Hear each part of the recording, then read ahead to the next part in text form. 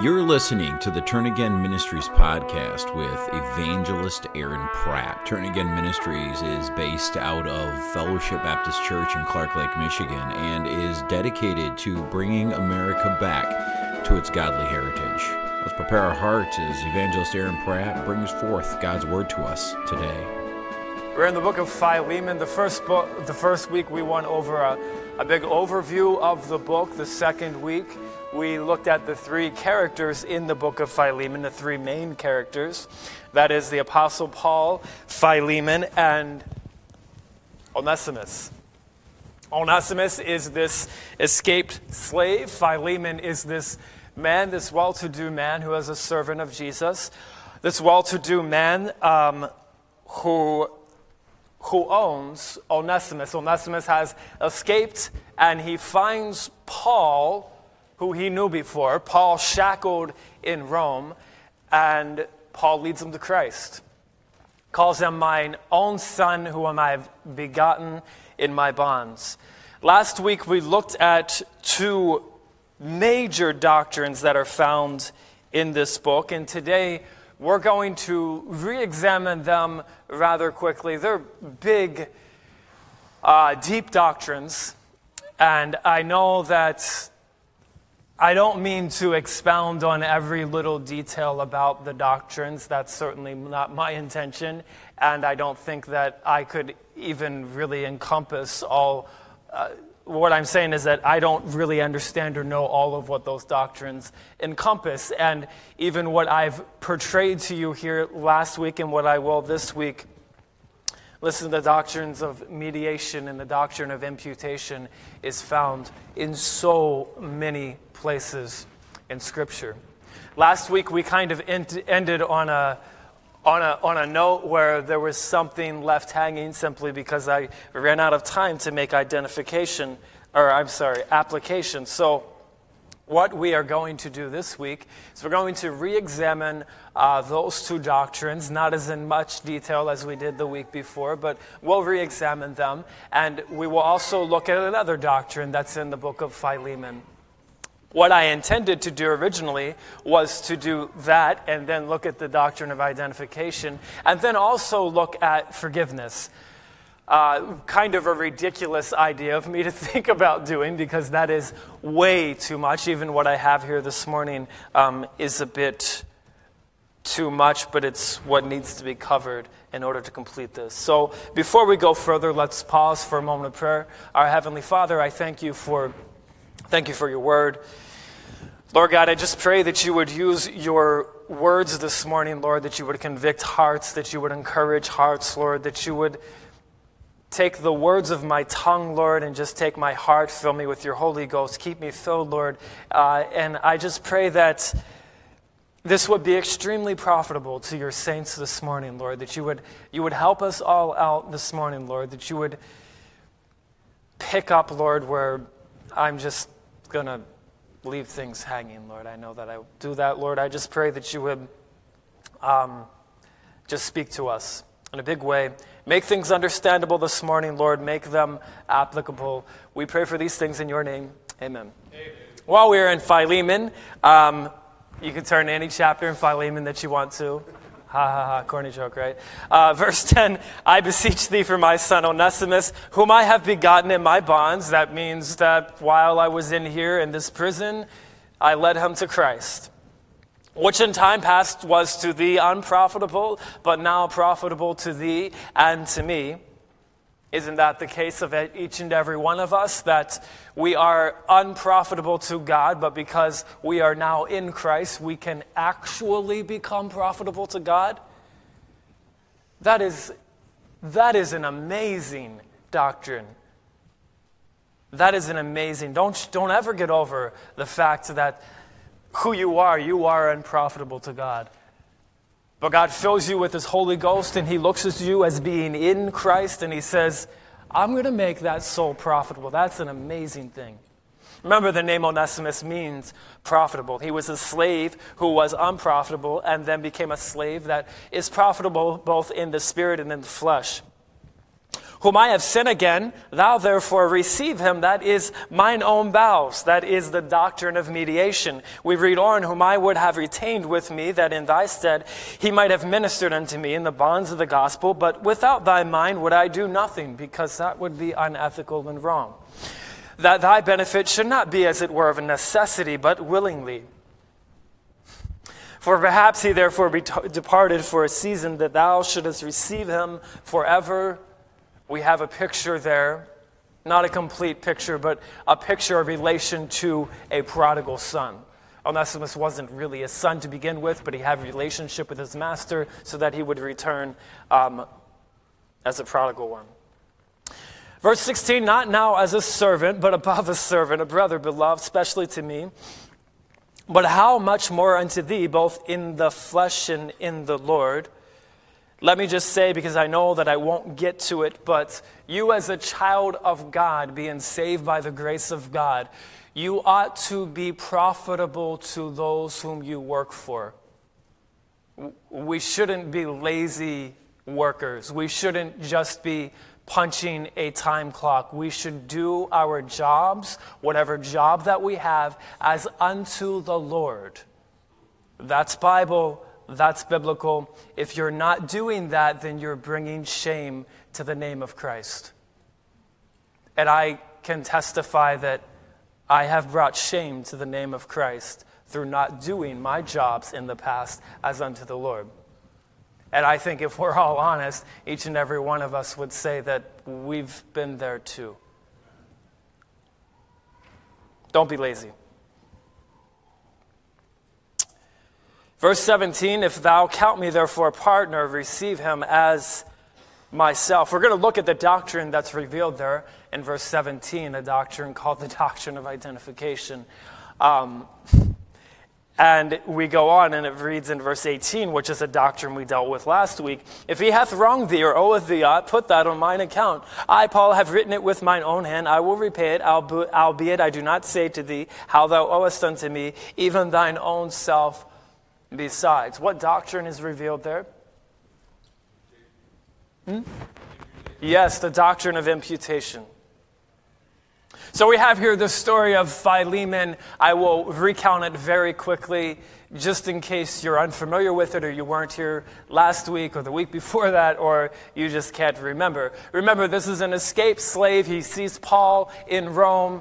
It's illegal for him to escape as a slave. He's in trouble. He's trying to hide in Rome. He finds Paul in prison. Paul leads him to the Lord. Paul says, he's been serving me for a while, Philemon, but I won't allow him to continue to serve me without your permission. So I'm going to send him back to you. And I want you, whenever you receive him, you're reading this letter, he's giving you this letter, I want you to receive him. That is mine own bowels. I want you to receive this man that I love. I want you to love him too. But I don't want you to just receive him as that. I want you to receive him as mine own self. And then he goes on and says, I think I'll be delivered from prison, and I ask you that you would prepare for me a place of lodging, and the letter ends. We here have in verse 12, whom I have sent again, thou therefore receive him, that is my own bowels. We have here the doctrine of mediation, that is a mediator, one who can stand between two parties and settle their differences.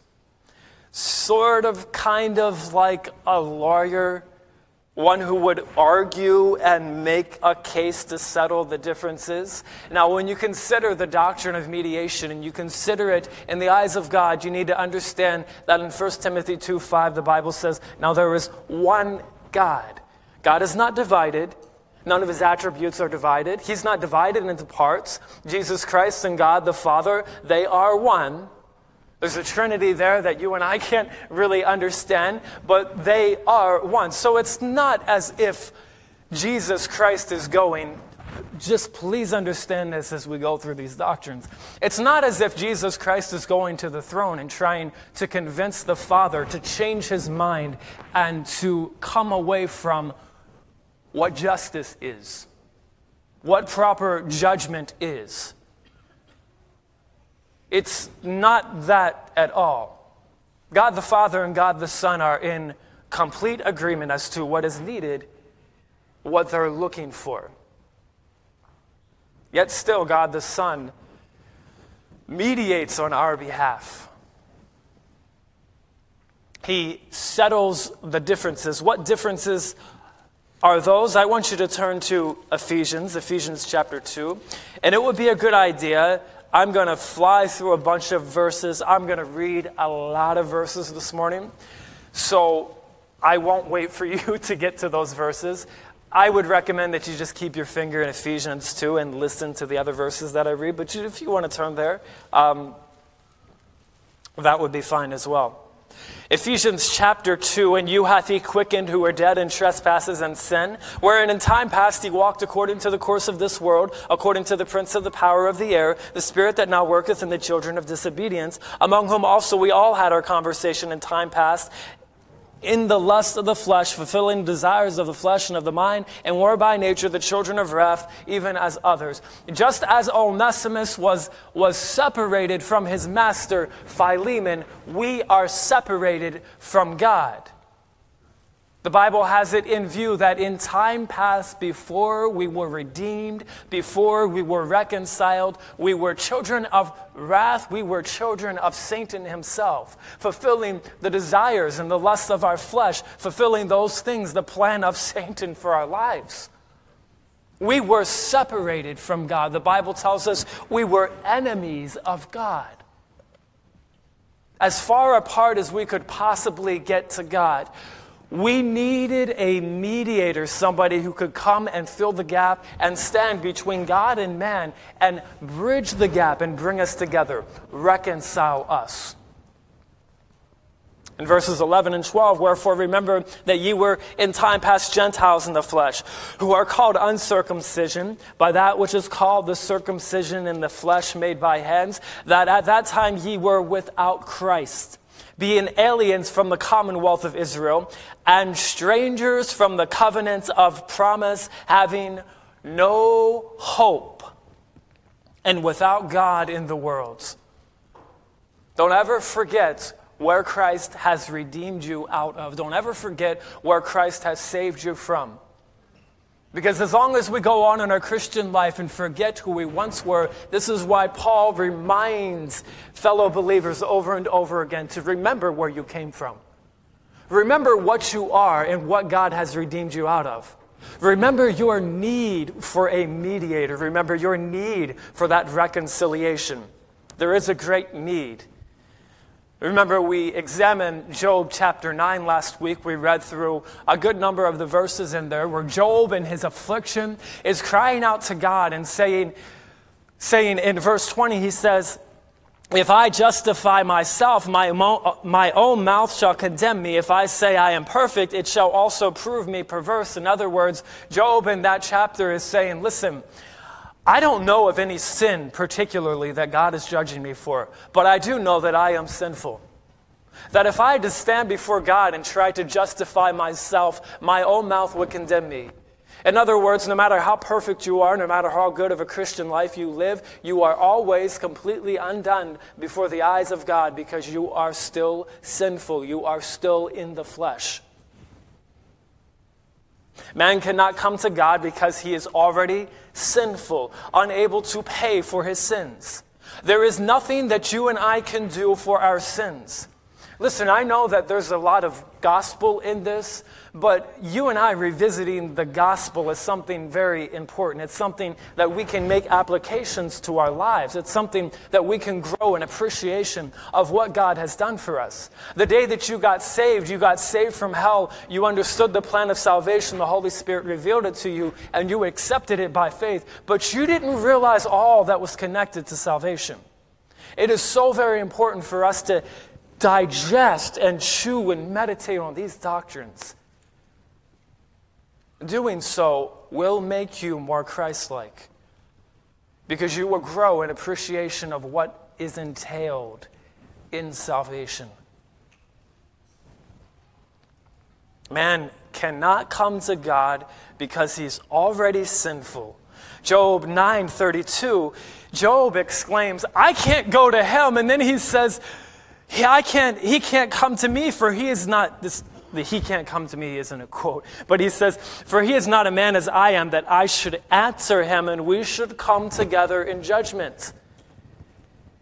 It's not possible for me to approach the throne of grace and God says, "Why should I allow you into heaven?" And me say, "Well, I've done a pretty good job living for you." We can't possibly do that. We would be thrown out of the presence of God because we are unholy, and only holiness and only righteousness can dwell in the throne of God and the presence of God. You and I can't approach to God. God can't approach to us because we are completely undone and unholy. You need to understand that the doctrine of mediation, God becoming a mediator, he didn't need a mediator for himself. We were the ones that needed the mediator.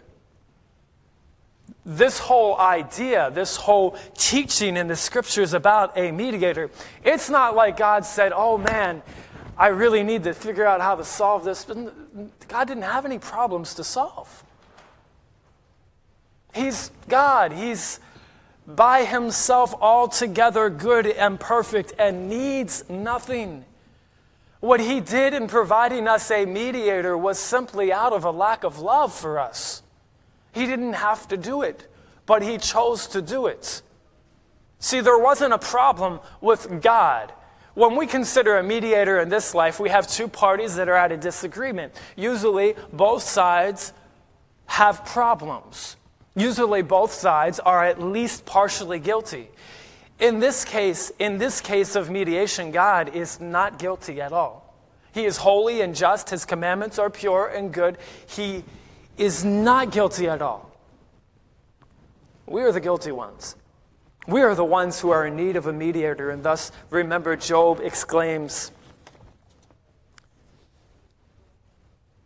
in Job 9:33, I thought I copied that verse.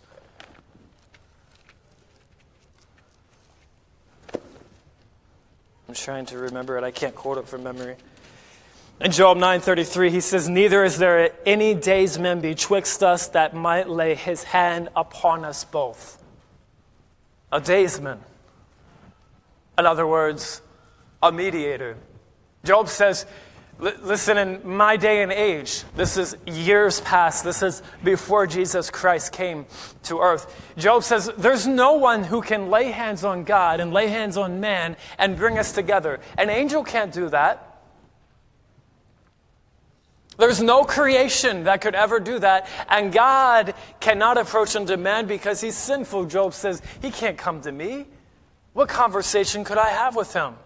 I have no ground to stand on.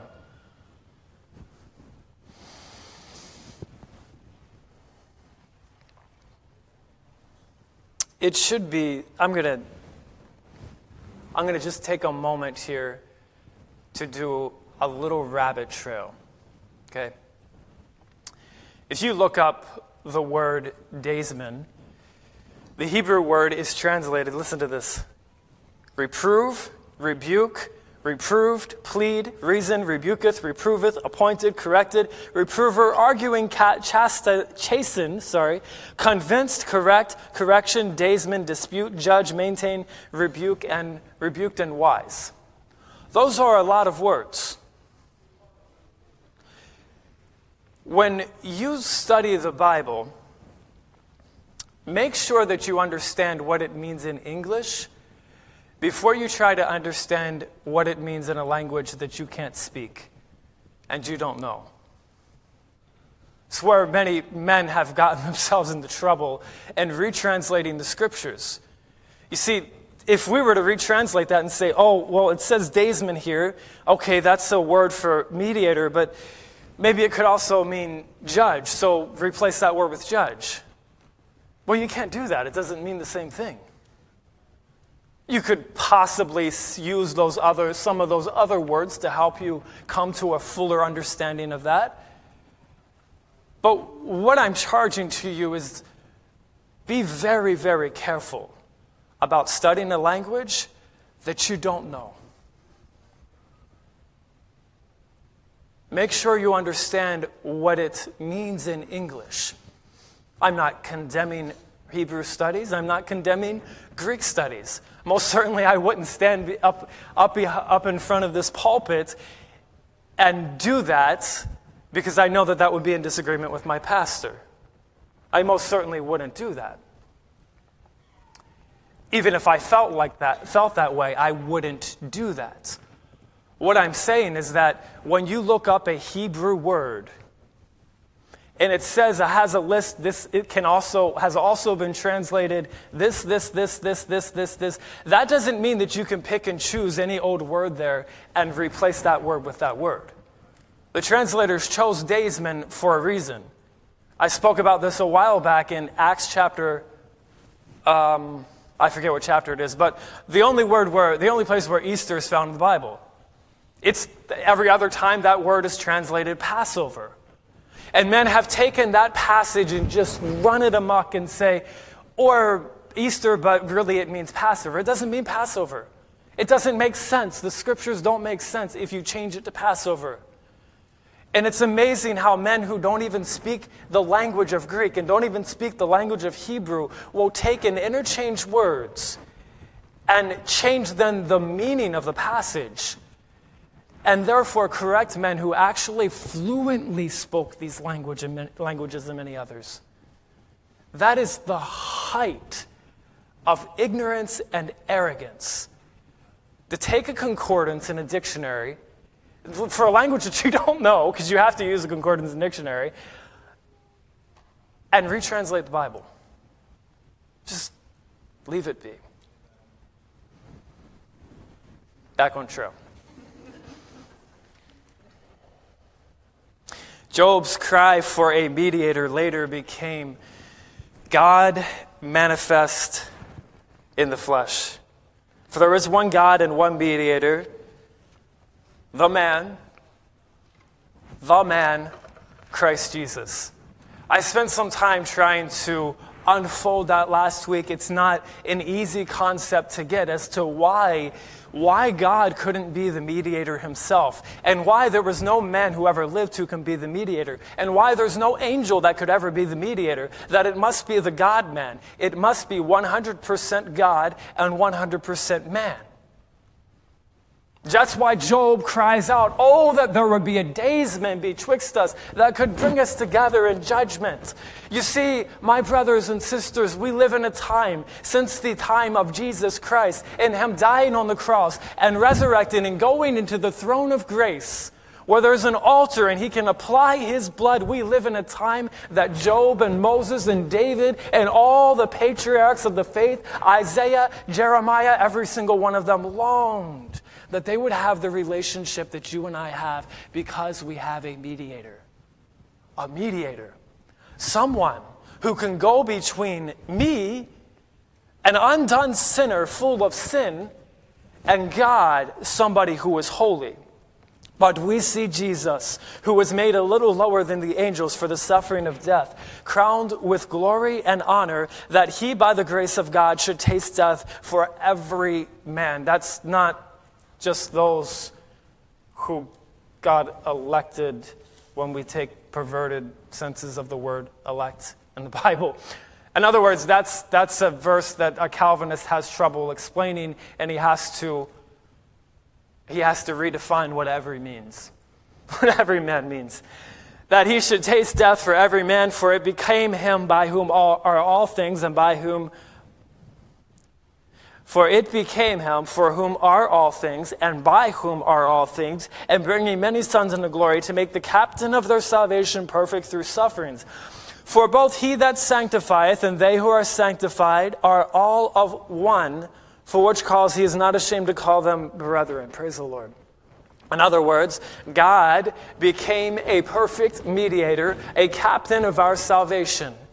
You see, we can't have a captain, somebody who leads an army, that can't relate to us.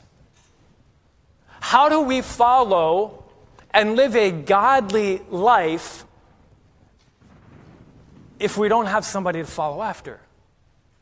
How do we in this Christian army follow a captain who can't relate to what it means to suffer and can't relate to what it means to be tempted.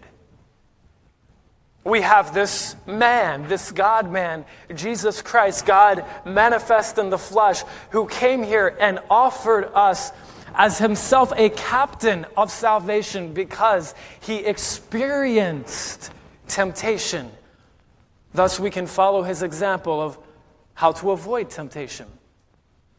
Because he experienced pain and sorrows and suffering, then we can know what to do when we go in this Christian battle through pain and sorrows and suffering. Verse 11 in Hebrews 2, for both he that sanctifieth and they who are sanctified are all one, for which cause he is not ashamed to call them brethren. For as much then as the children are partakers of flesh and blood, he also himself likewise took part of the same, that through death he might destroy him that had the power of death, that is the devil. Skipping down to verse 17 in Hebrews 2, wherefore in all things it behooved him to be made like unto his brethren. Remember the problem of Job. Oh, that I might have a daysman betwixt us. I can't go to him. He can't relate to me. Oh, that I might have a daysman betwixt us, he says. Hebrews 2:17 says, wherefore in all things it behoved him to be made like unto his brethren. To be made like man. God manifest in the flesh. That he might be a merciful and faithful high priest in things pertaining to God, to make reconciliation for the sins of the people. For in that he himself hath suffered being tempted, he is able to secure them that are tempted. The doctrine of mediation.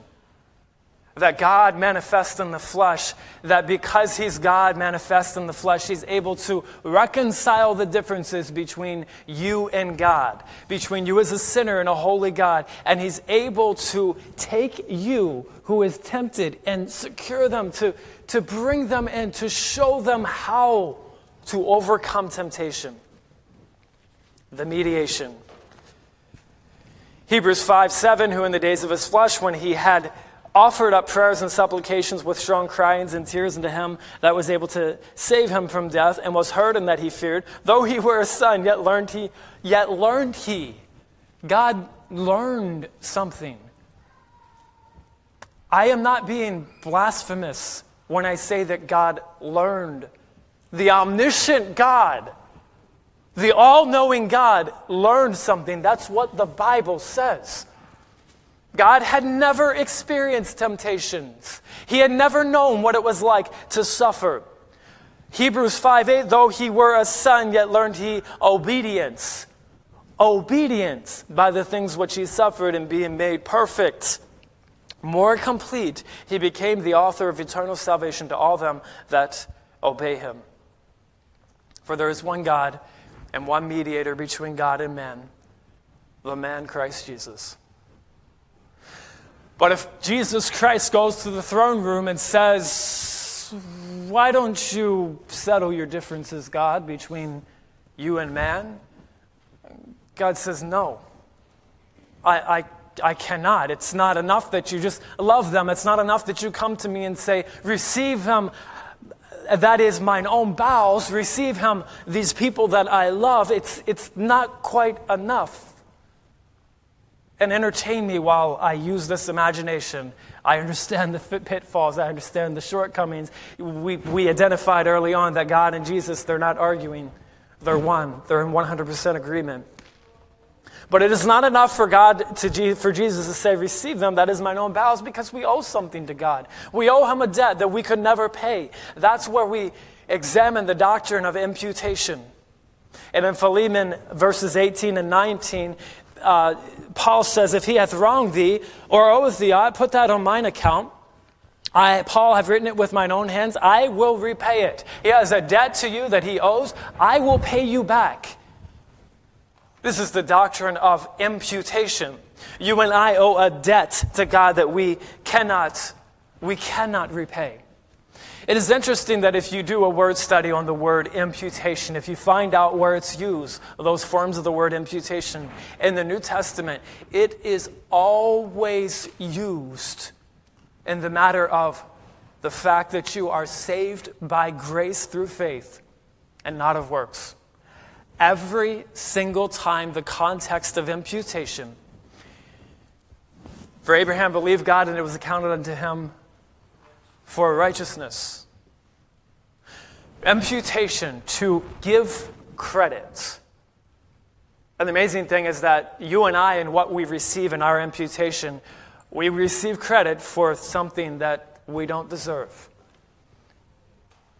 You can't deserve or merit imputation. You can't deserve or merit the fact that Jesus Christ suffered and bore your sins on the cross.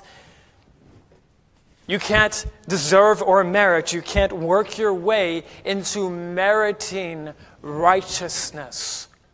And these are the things that are involved in imputation.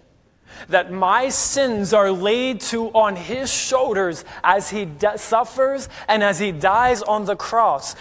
Isaiah 53:4, surely he hath borne our griefs and carried our sorrows, yet we did esteem him stricken, smitten of God, and afflicted. But he was wounded for our transgressions, not for his own. He was sinless. He was bruised for our iniquities. The chastisement of our peace was upon him, and with his stripes we are healed. For he hath made him to be sin for us. Not that Jesus was a sinner. Be careful the commentators that you read. Some of them will tell you that this doctrine means that Jesus Christ became a sinner. No. That's blasphemy. Jesus Christ became sin for us. He represented our sin. That is my lying, my cheating, my stealing, every single sin that I have ever committed or I will ever commit. Every single person who's ever existed on the face of earth, that God, when Jesus Christ was dying on the cross for our sins, that God put those sins, each and every one of them, and put it on our account, or put it on his account. So that Jesus then could suffer and pay the penalties for our sin. If he hath wronged thee, put it on my account. Jesus goes to God, enters the throne room of heaven with his blood, and says, if they have wronged thee, put it on my account. But we need to understand that this doctrine of imputation only applies to those who have received the eternal plan of salvation by faith. That is why we read in the scriptures that every time a word form of that is used, it's always connected in the fact that we are saved by grace through faith, not of our own works. Not only do we get our sins, every single one of them, placed on the cross of Jesus Christ, on his shoulders. Not only does he become sin for us, but we receive his righteousness. The Bible says, and having made peace through the blood of the cross, by him to reconcile all things unto himself. By him, I say, whether they be things in earth or things in heaven. And you that were sometime alienated and enemies in your mind by wicked works. Remember where you came from. Remember this reconciliation, this mediation, this imputation, they all go together. Yet now hath he reconciled in the body of his flesh through death, to present you holy and unblameable. My brothers and sisters, there's a lot of blame that I have. But the Bible says that Jesus Christ, through the doctrine of imputation, presents me as unblameable. And Paul is writing to Philemon and says, the sins, the ways in which Onesimus has wronged you, you put that on my account, so that he's holy, unblameable, unreprovable in your sight. And Jesus Christ does the same for us. Not only does he take all of our sin away, but he takes his own righteousness. He takes his own blamelessness. He takes his own holiness and puts that on us so that we can be called unblameable, holy, unreprovable in his sight. Listen, hallelujah. If there's no other application that you take out of this, it ought to fill your soul with joy of what God has done for you. The fact that you, as a sinner, alienated, under the wrath of God can enter the presence of God and be looked at as holy, unblameable, unreprovable. Job didn't have that. He didn't have that. Abraham didn't have that. Moses didn't have that. We have that because of the work of Jesus Christ and all that was entailed in salvation. That at that time ye were without Christ, being aliens from the commonwealth of Israel, and strangers from the covenants of promise, having no hope and without God in the world. But now in Christ Jesus, ye who were sometimes were far off are made nigh by the blood of Christ. For he is our peace. You're looking for peace? Peace is found in him, who hath made both one, God and man one, and hath broken down the middle wall of partition between us. That which separated me from God, Jesus Christ through his blood has broken down that wall. There is no wall between me and God except my own individual sins that I must confess on a daily basis. Once that's taken care of, I have absolute access to God as if he views me as Jesus Christ. And this is where we get into the doctrine of identification. Paul later says, receive him, that is mine own bowels. And then he says, receive him as myself. If thou count me therefore partner, receive him as myself. That is, Philemon, when you look at Onesimus, you know our relationship. I led you to Jesus Christ. You know that you owe me everything, because I presented the gospel to you and you got saved. Paul says this to Philemon. And he says, you look at Onesimus, this man who has wronged you, I want you to forgive him. I want you to receive him. That is mine own self. And if he's done anything wrong and you want to be repaid, I will do it. But I want you to not just receive him because I love him. I want you to receive him as if he is me. There's a beautiful doctrine in there in which Jesus Christ can approach the throne of heaven, and you and I being identified in scriptures as in Christ. In Christ. That is our identification in this world and in the throne room of heaven. In Christ. Seeing then that we have a high priest that is passed into heavens, Jesus, the Son of God, let us hold fast our profession, for we have not an high priest which cannot be touched with the feelings of our infirmities, mediation, but was in all points tempted like as we are, yet without sin.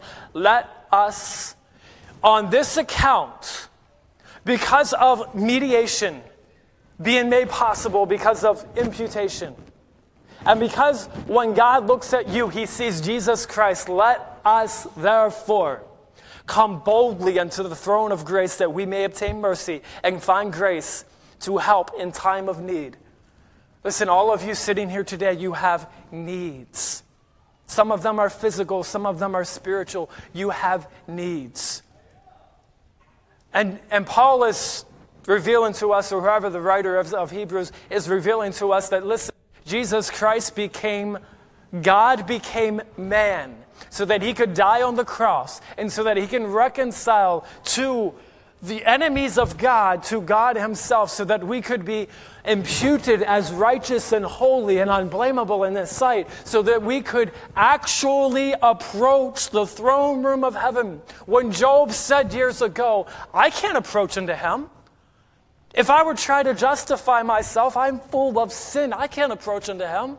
And now for the first time ever, the Bible says, in this age of grace, in the age of the church in which we live, the Bible says that we can approach unto God. If we confess our sins, he is faithful and just to forgive us of our sins and to cleanse us of all unrighteousness. Listen, Christian, the practical application for you in your daily life is that when you confess your sins, remember that you are forgiven. Therefore, that middle wall of partition is broken down that you might approach the throne room of heaven. And remember in Ephesians chapter 2, the Bible tells us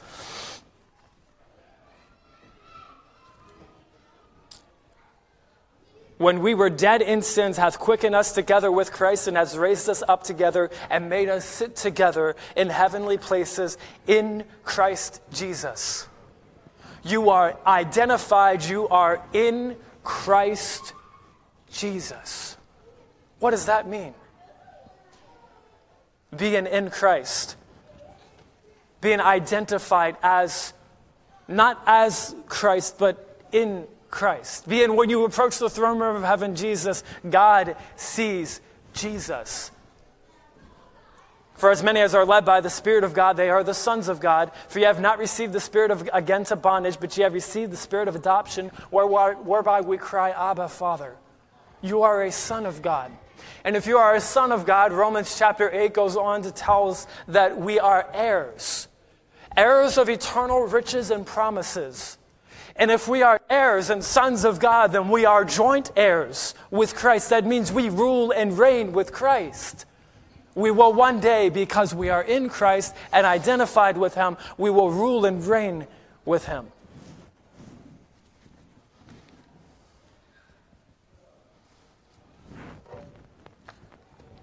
And all things are of God, who hath reconciled us to Himself by Jesus Christ, and hath given to us the ministry of reconciliation.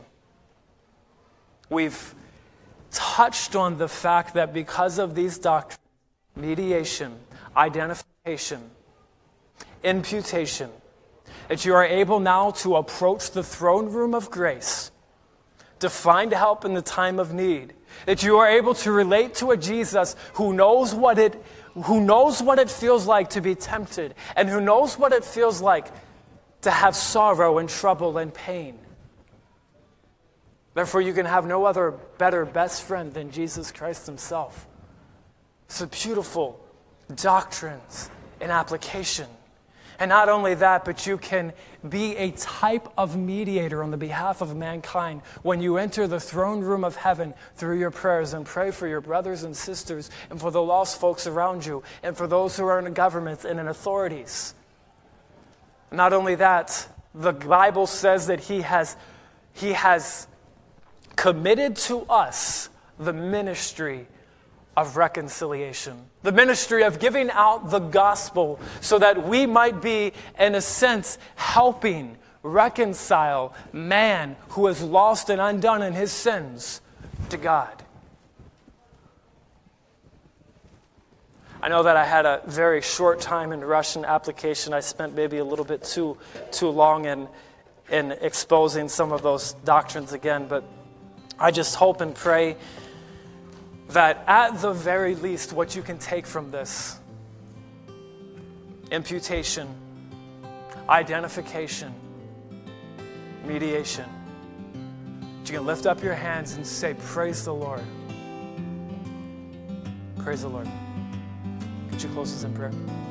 You have been listening to the Fellowship Baptist Church Sermon Podcast. We hope this message was a blessing and encouragement to you. If you would like more messages, visit our website at fbcclarklake.org, where all of our messages can be downloaded for free. Also, you can subscribe to the Fellowship Baptist Church Sermon Podcast on iTunes, Google Play, or SoundCloud. All of our messages are available for free. If you want to keep up to date on what's going on at Fellowship, follow us on Facebook, Twitter, or Instagram, where you can see what's happening at Fellowship Baptist Church. If you'd like to visit us, Fellowship Baptist Church is located at 3200 Reed Road, Clark Lake, Michigan. Thank you so much for listening, and we hope to see you back here again next time.